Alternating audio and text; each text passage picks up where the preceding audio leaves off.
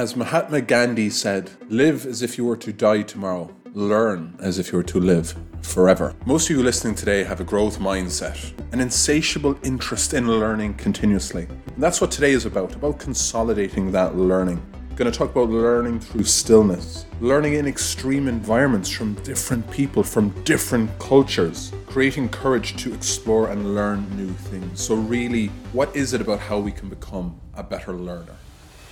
Welcome to Sleep, Eat, Perform, Repeat with your hosts, David Clancy and Kieran Dunn. This is a podcast about high performance. What we are striving to achieve is to figure out what makes high-performing individuals tick, why they do what they do, and why they are successful. Enjoy a journey of stories, lessons, and learnings.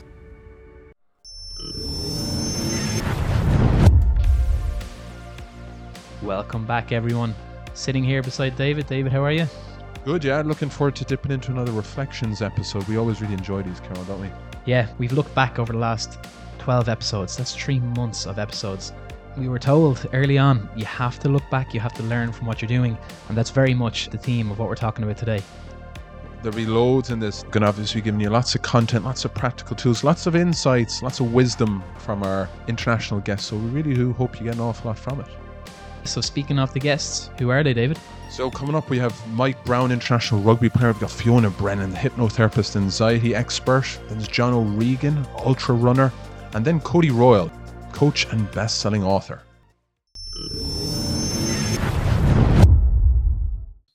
Touching on, of course, we want you to get another contract, but besides that, and besides the pitch, you're doing some other things and learning from that, as well as the experience you've experienced with Newcastle and now this little transition. What is it about these other pieces that you're learning that really you're finding quite interesting? I think I've always had an interest in high performance sports and how they tick and how they build their programs, and especially the ones that, sustain success for long periods of time, and individuals that do that as well.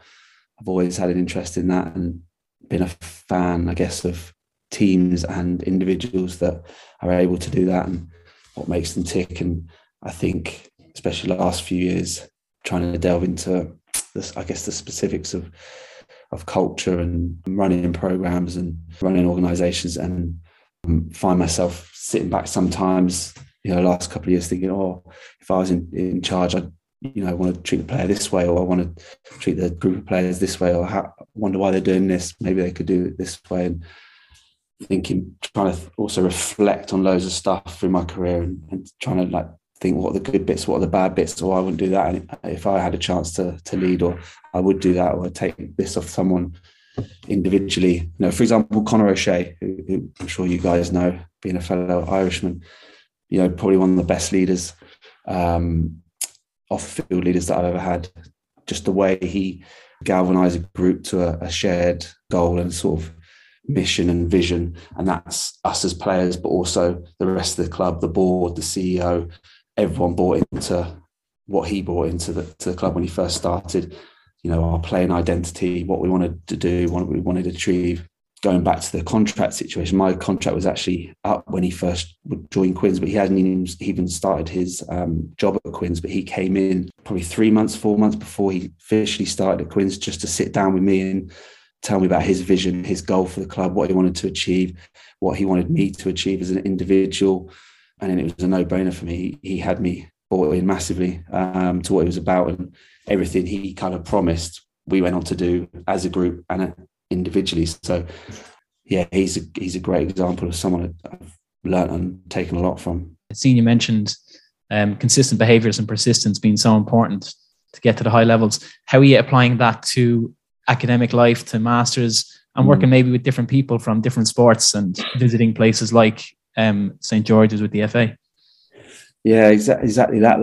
I've tried to throw myself into the transition stuff like I've done my career. I can't remember who recommended it to be like that, but I've just took that on board, and that's what I've tried to do with my academics, with my uni work and stuff like that. Exactly the same, making sure I prepare for the assignments, and then in the right way, because I know that if I don't prepare the right way, my assignment won't be up to a standard, especially being someone that hasn't had academic experience like uni or something like that since I was sixth form at 18, which is a good long time ago. Now I'm 36. So I have to kind of put the effort in, and I'm kind of learning as I go along, even think little things, how to write properly, how to use a computer, how to read properly, how to take the right information in during a lecture. I remember my first lecture, the start of the academic year, I was literally trying to take all the information in, scrambling to write notes. And I just came over like, oh my God, this is too much. And then I kind of realized, no, you need to take the bits that are important to you, kind of filter it out as much as you can, kind of look at the assignment that's coming up at the start of the unit instead of middle to the end, because then you know exactly what you need to learn more than other stuff and what's going to be relevant for your assignment and things like that. So yeah, I've just tried to throw myself into it like I do my rugby, and kind of become obsessed with it all really. That's kind of a word I'd use for my rugby career, obsessive with certain things. If I don't do certain things in terms of my rugby, you feel like, oh my God, I need to do that. I can't not do it. And then you just find a way to do it. It's the same with this stuff really. I know I need to get into environments to experience certain things because I haven't yet done it as a career. I know I need to do certain things for my uni to make sure it's a good standard, because I'm desperate to pass. I'm obsessed to pass because I know it's going to lead to good things later on. So yeah, that's just the way I'm trying to go about it, to be honest. One of my MBA, I think we'd actually looked at your classmates and looked through the course itself. It's so diverse with different people coming from all backgrounds. Have you learned anything unexpected that you were like, I never even thought about how the NBA do it that way, how Man City women's team do it this way, Liverpool, etc.? Not unexpected, really. You learn, like just looking at my peer learning groups, you get split into learning groups to really help and support each other. And just looking at my peer learning groups, so I've got a lady on there from Man City women's, just learning about, she's in the operations side, so just learning how they get the team ready, what she does on our day-to-day to help achieve that, which is good learning for me if I want to then lead, someone that's helping the team in terms of the operations and the management side of that.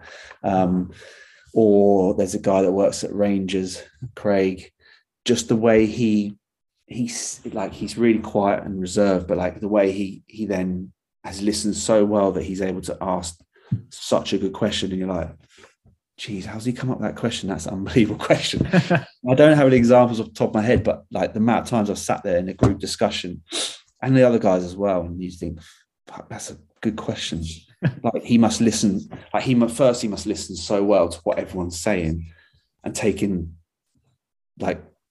so well the information, but then to come up with a question the way he does, like just learning that from him or observing someone do that makes you realize how important listening and asking good questions are, because it creates great discussion for the rest of us. Just little things like that, and just having conversations. Another guy that's just moved to Man United, his work's kind of on the diversity and inclusion side of things.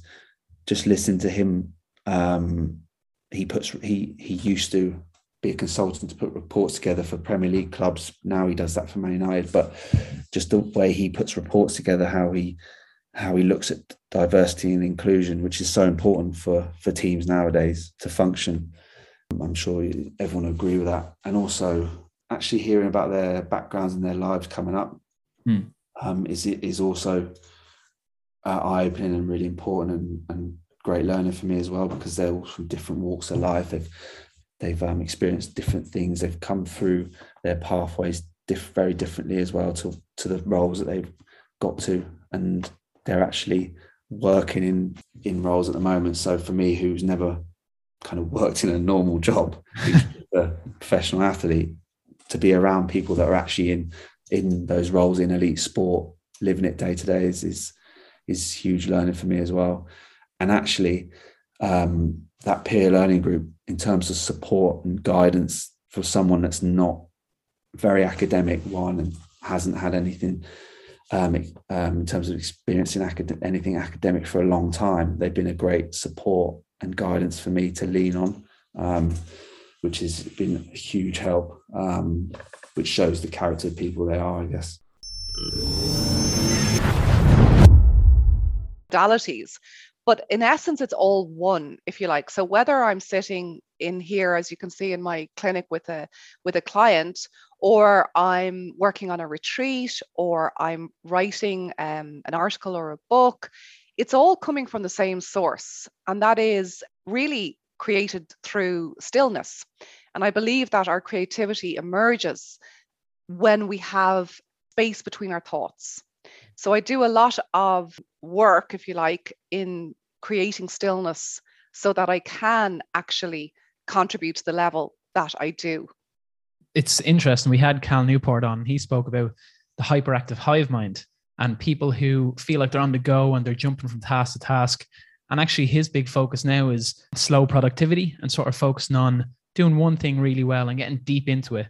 And I think that stillness piece and what we talk about a lot is presence, being present in the moment when you're on this podcast, for example, rather than jumping between maybe 3 different strands, 4 different things that you have on for the rest of the day. How do you bring yourself back to the moment if you jump off, if your mind just wanders that little bit? Well, it's really a training, Kieran, and it's one I would say that is a lifelong training in terms of the mind will jump, and the acceptance that the mind is going to jump is transformative in itself, because once you're at peace with the idea that your mind is jumping, you're not fighting with it. And we want to come from a place of peace. We don't want to be fighting with our own minds, and we don't want to be fighting with reality. And, so many people are doing both. So there's an internal conflict, if you like, in the sense of how they feel about themselves or the thoughts, the feelings that they are having.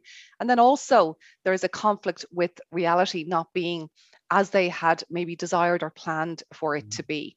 So our ability to really practice stillness, transcending into acceptance, is where we start to actually fall in love with life as opposed to at war with it, because we're now dancing with what is, we're accepting what is.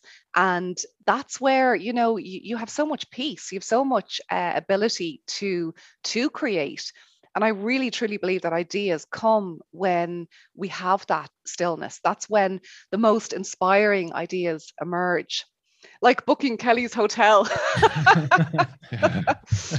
Sorry, that was before our chat. I was just going to say that was really powerful stuff. And I was having a moment. You were having a moment, and then I brought it all back down. I was. Fiona, you just mentioned a couple of minutes ago the chair, and you pointed to it for all of you watching the video. What's the day-to-day like there? What happens in the chair, Fiona?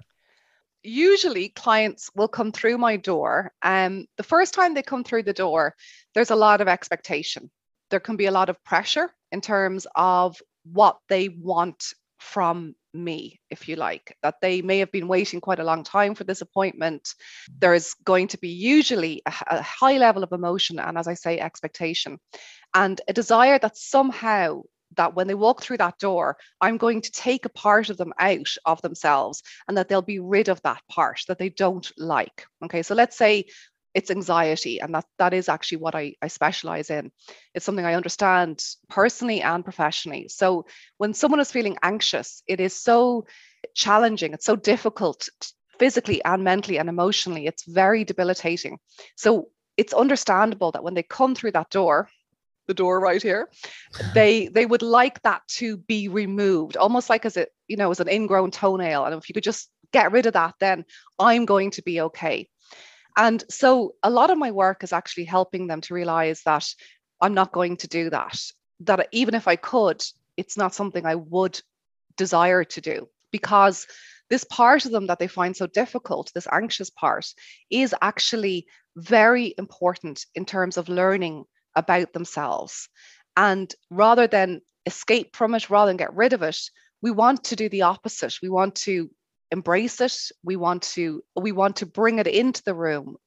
I welcome that part. Like, I feel genuinely honored that I get to see the parts of people that they're hiding from the world. I get to see the vulnerable parts of people that they're so ashamed of, whether it's family, ashamed of their family, ashamed of their past, ashamed of not being good enough, that they show me, and that's all about the relationship that I develop with them to help a sense of trust, is that they gently and slowly will emerge this part that they have been most likely suppressing, or escaping, distracting themselves from, whether it's through, any of the mind-numbing activities that we all engage in from time to time.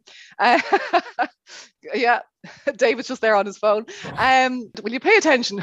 I'm writing notes. I hope so. So the point is that this part is really like the shadow part, if you like, that we want to understand and we want to love. We want to actually really learn more from them. They have a lot of wisdom to help us in the world, and they have been there for a long time. So it's not about getting rid of a part of ourselves, but it's actually about transforming a part of ourselves back into presence, back into that oneness, back into that place of peace where we're able to accept and love the most difficult parts of ourselves. Curious about the work you do for people maybe that aren't proud or comfortable with a response they might have made to something that happened in the past. And maybe that's still lingering and it's causing anxiety or distress. What is it maybe about your process or your philosophy that could help with people try to navigate through that and move forward and not let it linger? Okay, so do you mean, like, David, are you talking about regrets, like to have a regret of how they might have behaved in some way? Is that what you're saying? Yeah, like regret, or maybe, I could have approached shame. Could have approached that in a different way, maybe now having thought about it a little bit more. Those sort of examples, they'd come into our world quite a lot in the performance sports medicine world, definitely. Yeah. Okay, good. Yeah. And absolutely, I can, see that also in my work in terms of I should have maybe done that, and then maybe I wouldn't have got injured. As exactly. Yeah. Being hard on themselves over something. My fault, right? We hear that a lot. Okay. So what we're talking about there is people blaming themselves, right? And being hard on themselves, being very judgmental towards themselves. So what I would say that the most powerful thing to practice is self-compassion, because that will then allow that person to move on in a sense of realizing that we all make mistakes. That's how we learn. That's how we grow. That it's normal. To regret something is again an opportunity to learn, right? So if we don't actually spend the time examining it, the unexamined life is not worth living, for example. If we don't take that moment and say, well, what was it there? And the truth is, maybe you could have done something better, right? So you're being accountable for that. But there's a difference between being accountable for your behavior and then wallowing in self-pity and being hard on yourself, because you're more likely then to actually repeat that mistake the next time, because you're now coming from a place of deficit, you're coming from a place of self-blame, even self-loathing, and nothing, when you think about that, how is anything going to really transform when you're in such a negative state of mind? So learning from it, being compassionate to yourself. Self-compassion is a skill we have to learn. It doesn't come organically. We're not taught it at school. In fact, if anything, we're almost taught the opposite, that there's a shame there of being kind to ourselves. We're taught to be kind to others. Yeah. But we know that to truly be authentically kind to others, we have to be kind to ourselves. So those are pointers, they're opportunities again to learn. I think there's so much value in that for even young parents listening that are trying to, work, build a business, as it were, or do what they can in that world, but also be a husband, be a wife, be a partner, all that sort of thing. When you're trying to do your best with it all, sometimes even just saying, I'm not always going to get it right all the time, not to beat yourself up. I think there's an awful lot of 100%. You're not going to get it right most. And what does that even mean? Question, what does getting it right mean? It's like once you're doing your best, and our best changes. Our best is contextual, isn't it? Your best today might be better than tomorrow, because maybe you slept better, maybe you didn't have as many challenges that came your way. So whatever it is, it's putting things into context and being kind to ourselves for that, and saying, yeah, you know what, I am tired today. You know, I've been lying on my lounger all day and I'm exhausted. I've done that last week. Yeah. Good on you, Kieran. I'm just thinking about this building into it. Sometimes the challenge with probably showing self-compassion and maybe getting over and learning from a regret or a mistake is that we ruminate because we don't think we're going to get the opportunity to maybe carry out the task again or whatever it is that has caused us. So we just think into professional sport or anything like that. Players might feel that if they lost a final and they've done something wrong, that they will ruminate on that thought and they'll struggle to learn the lessons because they won't feel like the opportunity is going to come again. Is there anything to be said, or what advice could you give for someone to look forward with maybe optimism? There will be another chance to correct this wrong or to right the error that you've made. I suppose it's likely what I said in terms of it's more likely to happen again, right? In terms of the opportunity when you have a positive mindset. So your energy is going to be very different. Yeah. So the opportunities are more likely to come your way because of how you carry yourself. So maybe you meet a manager and you're saying, yeah, we lost that, but you know what? I know that like we have it in us to get this the next time. I know that. And therefore, that attitude in itself is going to uplift people, inspire people. And it's almost like the cart before the horse. You know, you focus on creating the feeling, and then the results sort of unfold. When you get to that void, and I think probably a lot of people listening can maybe relate to it, we see it a little bit, especially in elite sports with the Olympics, when there's a talk of depression after achievement with medal winners, and they hit that high, and then it's exactly as you mentioned, sort of a void feeling. What are your key lessons that you give to people for how to embrace that and maybe overcome that challenge? Well, as you mentioned with Olympians and elite athletes, they've started from an early age and they're picked out as being high achievers. They're not trained to do anything else. All they know is their sport. And there's so many people like them, and there's a fine line between success and failure. And nobody wants to know you when you're not doing well in those kind of sports. You're not in the spotlight. So they don't know what to do next. So they don't have any other skills that are transferable. So you really have to be planning ahead. Before I got involved in running, I was martial arts was my sport, and I would have done quite well in that. But then I kind of, with the running, things changed. I got an invite. Well, I found out about a race that was happening at the North Pole, and Mark Pollock, who you might be familiar with. After I come back from the Sahara Desert, a friend introduced Mark to me as Mark was training for a race in the Gobi Desert, similar to the one that I had done. And because I was now the local expert, because there wasn't really too many people who had done the Marathon des Sables back in the early 2000s. So I gave Mark a bit of advice on training, and he did a race with his friend Nick Wolf. And after he came back, we became friends. We did a bit of training. We were training in the Phoenix Park one day, and I told him about a race I'd heard about that was going to happen at the North Pole.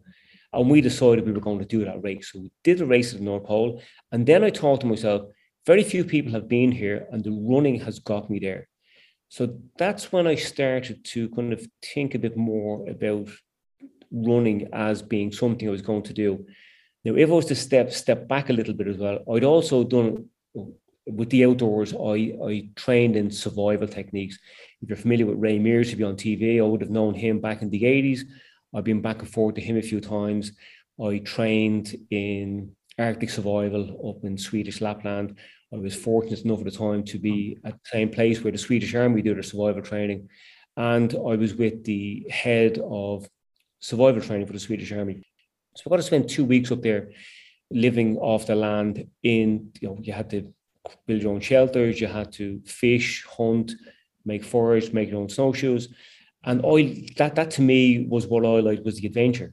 Then I heard about a race in the Yukon, which is just between northern Canada, just before you get to Alaska. And the race was along the Yukon River, headed from Whitehorse, the capital of Yukon, towards Braeburn, 100 miles away.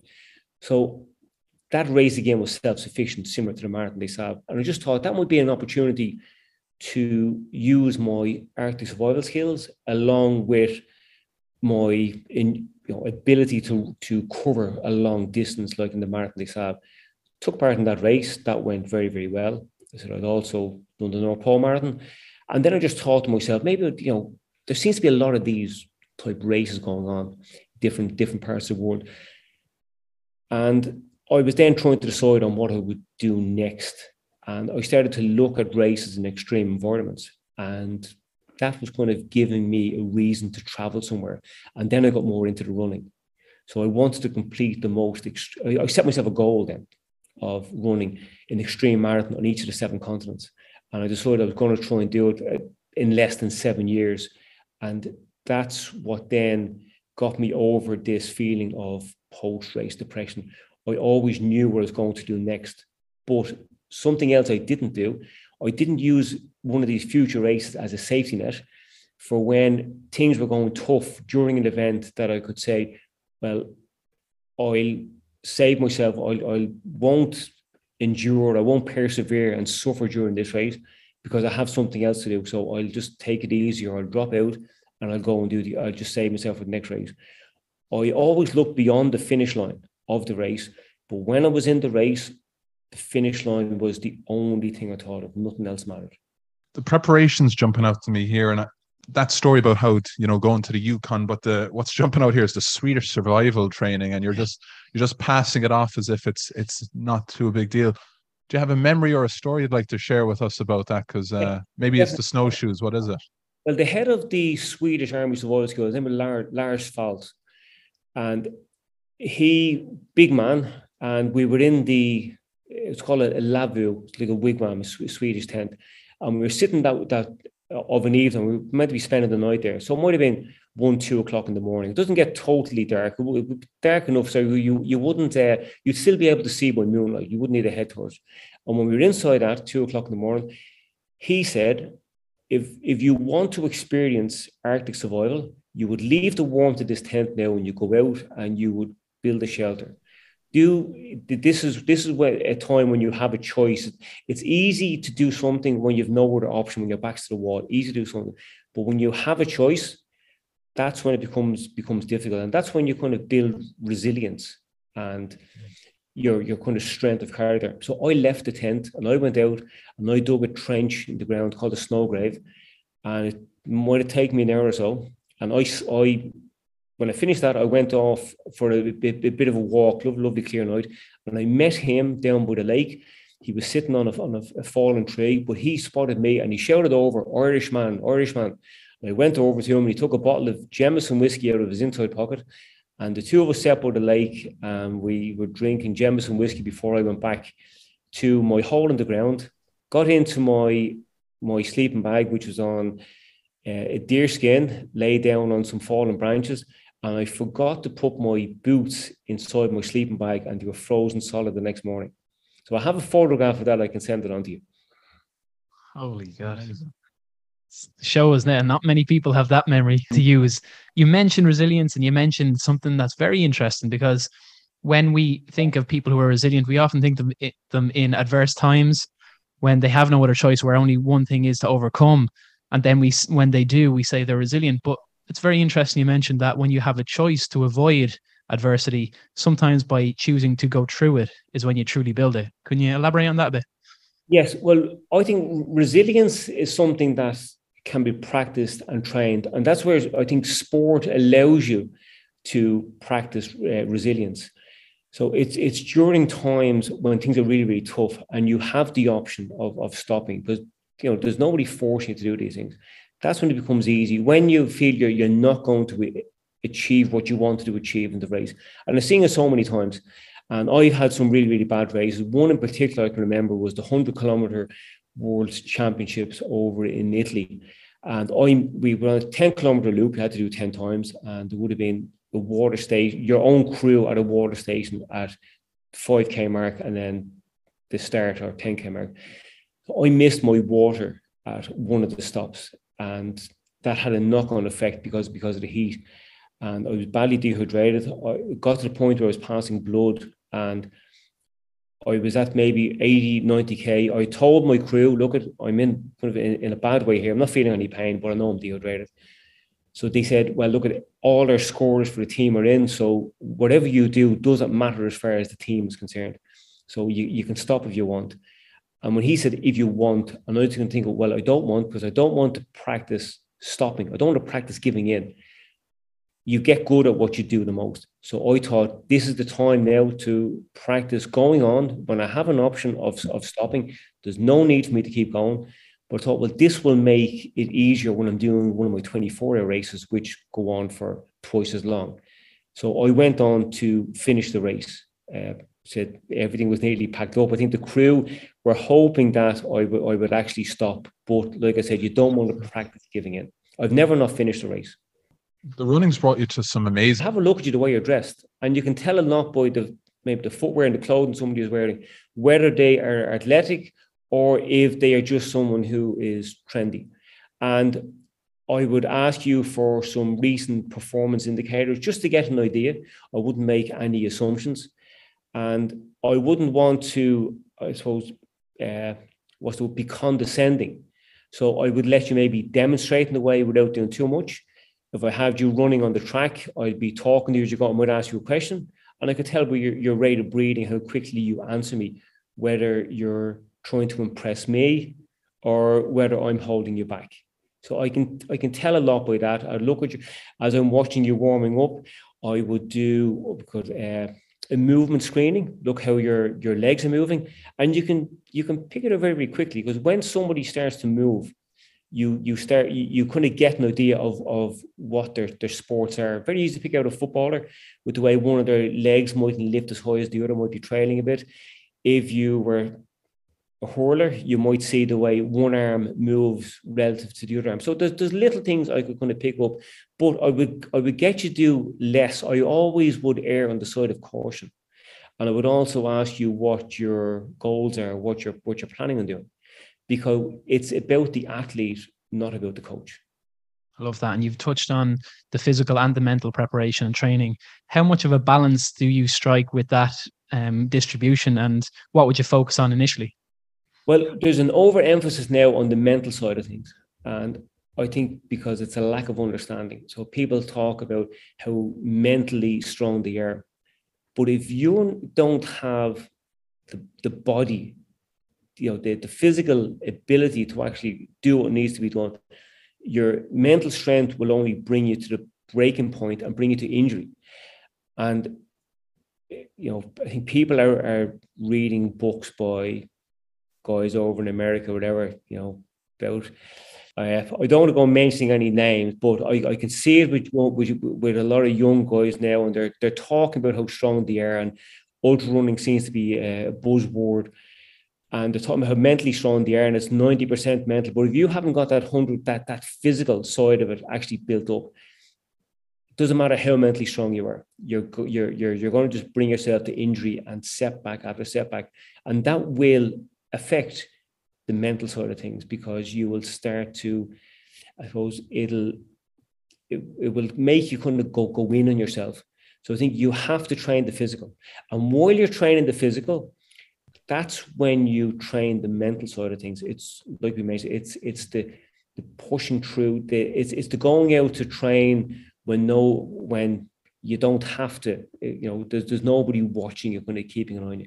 It's doing things when you don't need to do them, but it's doing the right thing at the right time. And also through experience, you should recognize the difference between the pain of an injury or the pain of improvement. The pain of improvement is just something that when you've kind of gone beyond where you've normally gone, but it's not an injury. It's a symmetrical pain, whereby it's on both sides at the same time. Whereby pain of an injury, isolated in the one area. So you got to know you stopped. Is your mental strength telling you no pain, no gain, you should push through that? That's when you're going to get a big setback. So you got to know those differences, but you need to do the physical and let that train the mental.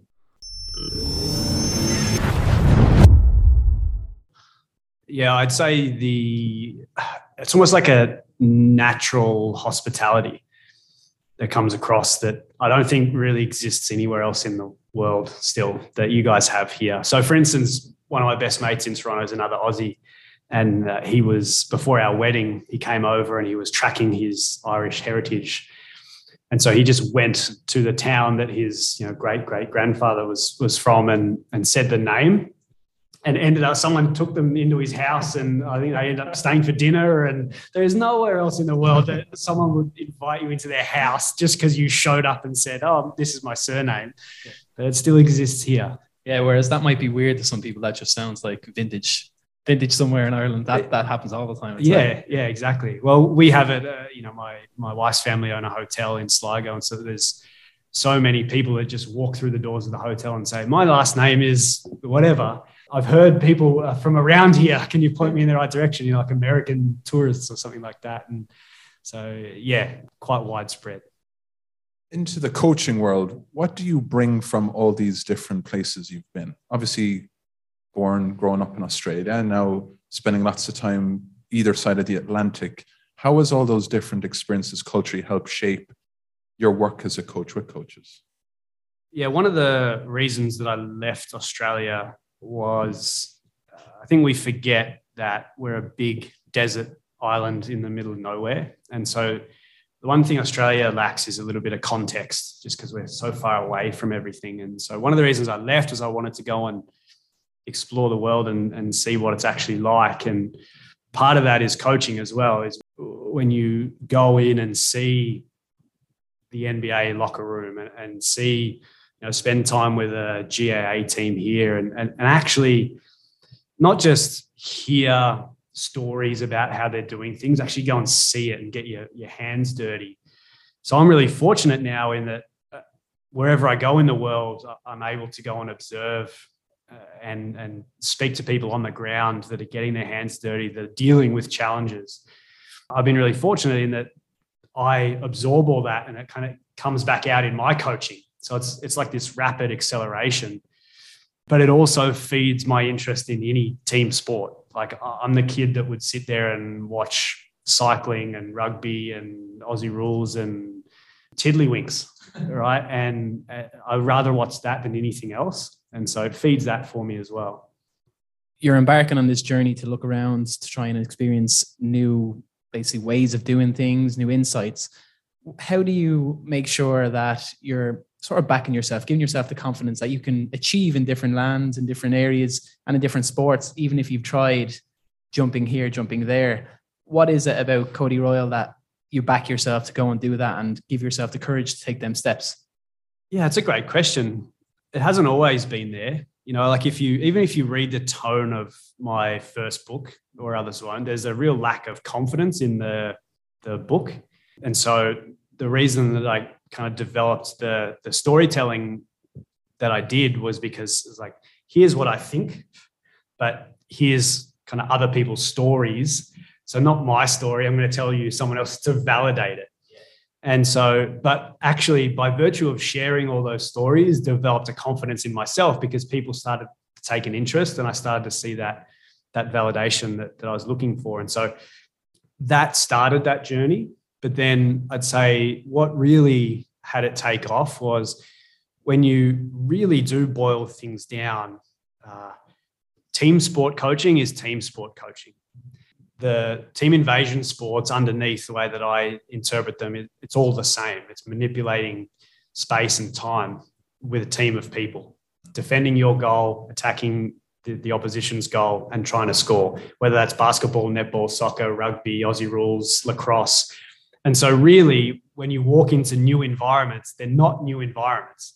At the base level, they are exactly the same. And there's human beings in there and there's human beings that are coaching them and they have struggles. And this is really where the tough stuff came from, is what I wanted people to understand is foundationally, we're all struggling with the same things because we're human beings and we go through this lived experience. And so it's taken me 10 years to get the confidence to understand those things, both about myself and then be able to walk into locker rooms and stand in front of groups and talk about them and things like that. So it wasn't always there, but I think I pieced it together and arrived at, we're all human. When we're looking at players that really successful players and have made the move into coaching, and somebody that jumps out to mind close to home at the moment is Ronan O'Gara, who's made that transition and obviously just won the big cup for La Rochelle. What is it about O'Gara and other coaches that have excelled as players? And then why is it that some coaches who maybe try to make that move from player don't quite make it? What do you look for as a coach of coaches? Yeah, this one's quite simple for me. It comes down to the mechanics of coaching versus the dynamics of coaching. The people that, or the former players that tend to fail, I think they have a perception of mechanics. They have really good mechanics of coaching. How far apart are my cones? The kind of things that we educate coaches on in badges. And we tell them this is what you need to be successful. And if your cones are a little bit too far apart, it's not going to translate to the pitch. So if you focus there, that can get you so far. But ultimately, where the successful coaches land, and Ronan is one of these, you can see in the way that he talks and the language that he uses is quite far developed, is the dynamics, the human dynamics, the teams, the relationships between the players, the relationship between him and individuals, but also him and the group, and how to motivate groups, and what caring means. He talks about caring and really caring. Like, these are his words. He talks about really caring about people. When you're at that level, I think you can both navigate the ups and downs of motivation, the ups and downs of the pain that comes with a season, the ups and downs of expectations. And you've probably got the mechanics of coaching ticked off anyway. So that's what I look for. Are you paying attention to the dynamics of the team rather than the X's and O's and the cones and when training blocks are? Yeah, I think building into dynamics of a team, we saw an example of one of the best cultures that we've observed from the outside anyway. Golden State Warriors recently be successful again. And it seems like they're quite a different franchise in American basketball than the other contenders at the moment, who seem to look for stars that they can piece together. Whereas Golden State have a focus on drafting and developing young players, and maybe focusing on ones that others have passed on, like Andrew Wiggins, who they've changed and was almost the second best player in the finals. Why do you think, just if you have an experience of it, why do you think they've got it so right? What are they doing in order to get these pieces together and make them part of the whole, make the synergistic effect huge compared to other teams? Yeah. I mean, the Wiggins one, obviously being a Canadian or an adopted Canadian, is huge for us. And it's something that we knew was there, right? Because we obviously have watched him closely grow up. Well, one of the things you talked about is, I think Golden State and their players and their methodology all the way up, they have alignment. They seem to have alignment between the ownership, the general manager, the coach, all the way down to the players. And so that's a huge one organizationally, is not many places are that aligned. They're not on the same page. They might have a general manager who thinks that they're the golden piece, right? I talk about the God particle. So they might think that it's about, well, who have I drafted high, or who have I uncovered that is more talented than their draft position? Or they might have a coach who's egotistical, or an owner who just doesn't get it. So Golden State seems to be very just up and down, all on the same page. So that's one thing, because if you've got harmony there, that's a big piece of the puzzle, particularly in quite complex environments like the NBA. But also just, I think they put all their guys in positions to succeed. They draft them for particular reasons, and they let them do those things. And, you know, again, we talk about the desire to be, you know, autonomous and have competence and be able to show those things and the relatedness. And I think they nail all of those components together by allowing their guys to feel good, because I'm a 3-point shooter, so you let me shoot threes, rather than trying to change someone and be like, oh, you can't dribble off the left and hit this fadeaway jumper. There's too many people trying to do tricky things. And I think they just let their people do what they do best, including Steve Kerr. Clearly, he is just himself, and he just does what he does. We often talk about like the R&R and the kind of your authentic self. You touched on one of the hard truths there. God particle. Love the other ones. Cohesion beats tactics. Connection over correction. We've touched on elements already in the last couple of minutes. I think that's really important. A lot of the work we do here in Ireland, people are always asking us about forging stronger teams, more connection, more collaboration, bringing people together because we haven't been together. What is it about all that stuff that we can really look at as to how to improve it? Where do you start? Where do we start and how can we get it better?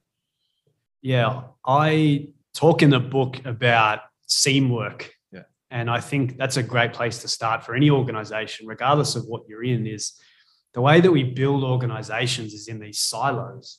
And the bigger you get, the more siloed they become. And, marketing sits over here, and, in sport, it's performance sits here and medical sits next to them, but kind of aren't them. And so we build these hierarchies and we put people in silos, but then there's no work across the seams in between all those silos. And so that's where I think we get stuck in terms of teamwork and collaboration and cohesion and real true team building. Is there's very rarely someone working on the seams between them, but that is the glue that holds organizations together and teams together. And so I think focusing on that work between organizations, whatever that looks like, obviously different resources mean you can do different things, but I think giving opportunities for either people to work across silos or understand different silos, understand different people within the organization is a good starting place for anyone. And Cody, we kind of touched on it over coffee in the preamble before this. If we're doing that work and people are always interested in scoring us or quantitatively, what does that look like away from just the dialogue? How can we say, well, this is where you are in terms of togetherness. This is a new leadership group. You're newly formed, but we can bring it to this level. What does that process look like? And maybe how can you give someone some clarity as to you are currently here, we can bring you to here in terms of that seam work that you're touching on? I would actually advise against scoring it initially. I think that's maybe one of the mistakes that we make is we go to, and maybe this is indicative of the world right now, is trying to quantify every single thing all the time. Sometimes, and particularly in leadership, you just have to let the magic happen and believe in it for a little while. Like, go and do the work. Don't worry about moving the needle straight away. As you go through that, organically measures start to appear that are more fitting for the thing that you're actually trying to measure anyway. And so, again, I understand why we're inclined that way. And I understand business and sport and everything is about measurement and winning and all these different things. But sometimes you just have to let humans do magic and trust that it's going to result in what you want at the end. And so I think even if it's agreed, we're not going to measure this for the next quarter, we're just going to do the work. And then let's get together next quarter and see if we can come up with, once we've spoken to our people, once we've done the work and maybe reorged a little bit and made some new connections, then let's get back together and decide how we're going to move forward with something to measure. When you're embodying that, is there a risk that there could be maybe organizational or a team cognitive dissonance that we feel like we're all working very hard? We're really putting shoulder to the wheel here. We're all coming in, showing up every day. But overall, it's embodying a culture of fatigue versus a culture of excellence. And it's really pushing people to give a lot of effort, pushing workload, but not looking at the results. Is there a risk without measuring them initial phases that you focus too much on, okay, subjective, I think we're doing well here? Yeah, definitely. And I mean, it's all a change management process, right? And so that's got to be part of what you factor in as a risk, is there becomes some cognitive dissonance. And I think what you'll find, though, is the reason that there is generally struggle is everyone's squeezing too tight, including leadership. And so the nature of saying, look, we're just going to get a few things right, we're going to create some cohesion and we're going to create some belonging, we're going to do some cultural work and we're going to upgrade some of these things. Generally, there's going to be a sigh of relief more than anything. Because the reason teams tend to struggle is everyone's holding on so tight and they're just white knuckling it. And so what I've seen happen way more often than not is everyone goes, okay, so I can just be good at what I'm good at for a little while and we'll get back to some straightening out of what we're measuring later on. I know you speak about in your books about innovation through people. So you're looking at that. So if organizations are looking, and the movement kind of now at the moment is looking at metaverse, is looking at augmented reality, virtual reality, and that seems to be what innovation is tied with. It's almost synonymous with tech moving forward as opposed to people. Why do you think we've missed out on focusing on innovation through individuals and getting people to lead that? Yeah. So I wrote Where Others Won't in 2017 because I spotted back then that innovation was seen as product, right? And even before product, it was infrastructure, right? It was always faster factory, right? Faster assembly line was seen as innovation. And then it moved to product, and it's kind of still stuck there. And now you're right, it's skipped over people and kind of gone to the metaverse again. But those are, again, I think there's a misconception of that is still just people. And ultimately, what I keep coming back to is, they are the source of innovation.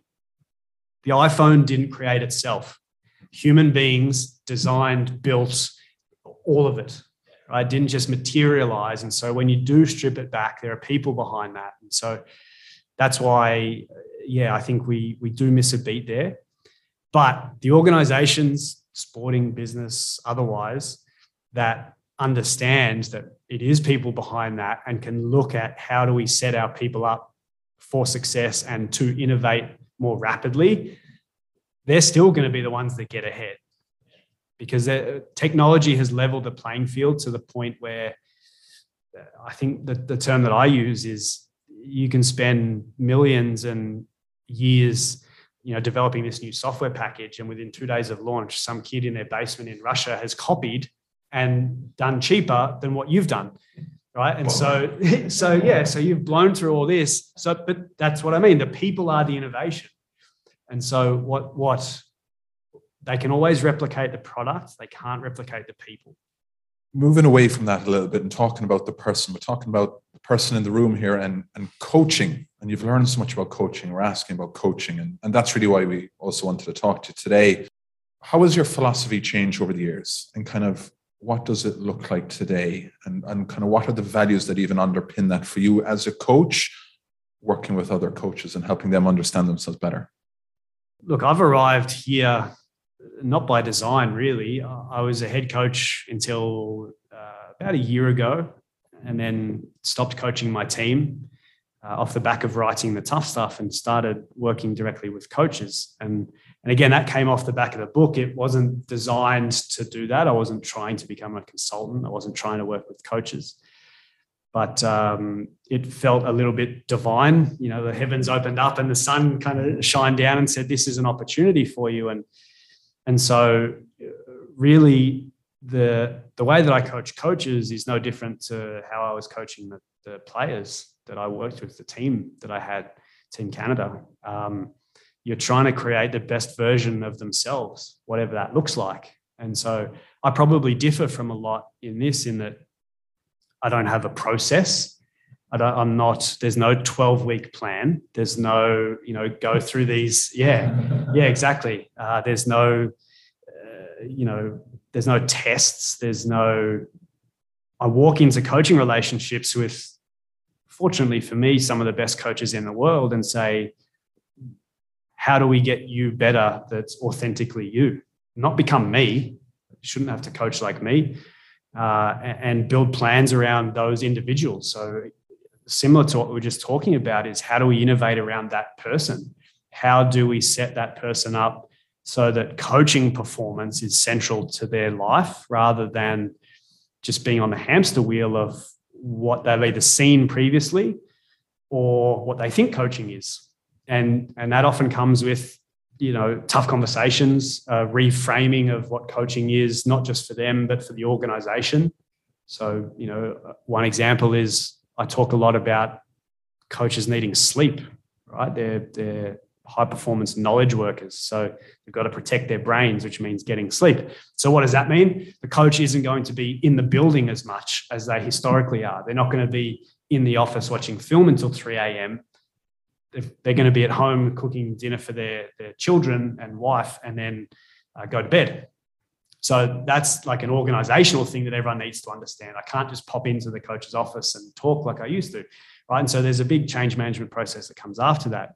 But foundationally, it's all the same coaching, because you would go through that with a player. Where are you currently? Where do you want to be? How do we have some conversations so that everything aligns with what you're trying to do, and make some changes around that? And so, I've been fortunate that I've been able to carry my 15 years of head coaching experience through into now working solely with head coaches, solely at the elite level, but the coaching kind of mechanisms underneath are the same. I think something you're touching on there is about being authentic and self-identity. And something we've noticed on your Twitter feed, on your Twitter bio, it's Ollie's dad and Stephanie's husband, first and foremost. Yeah.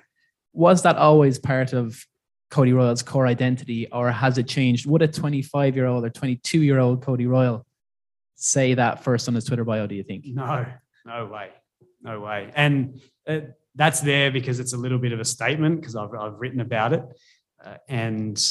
But no, definitely not.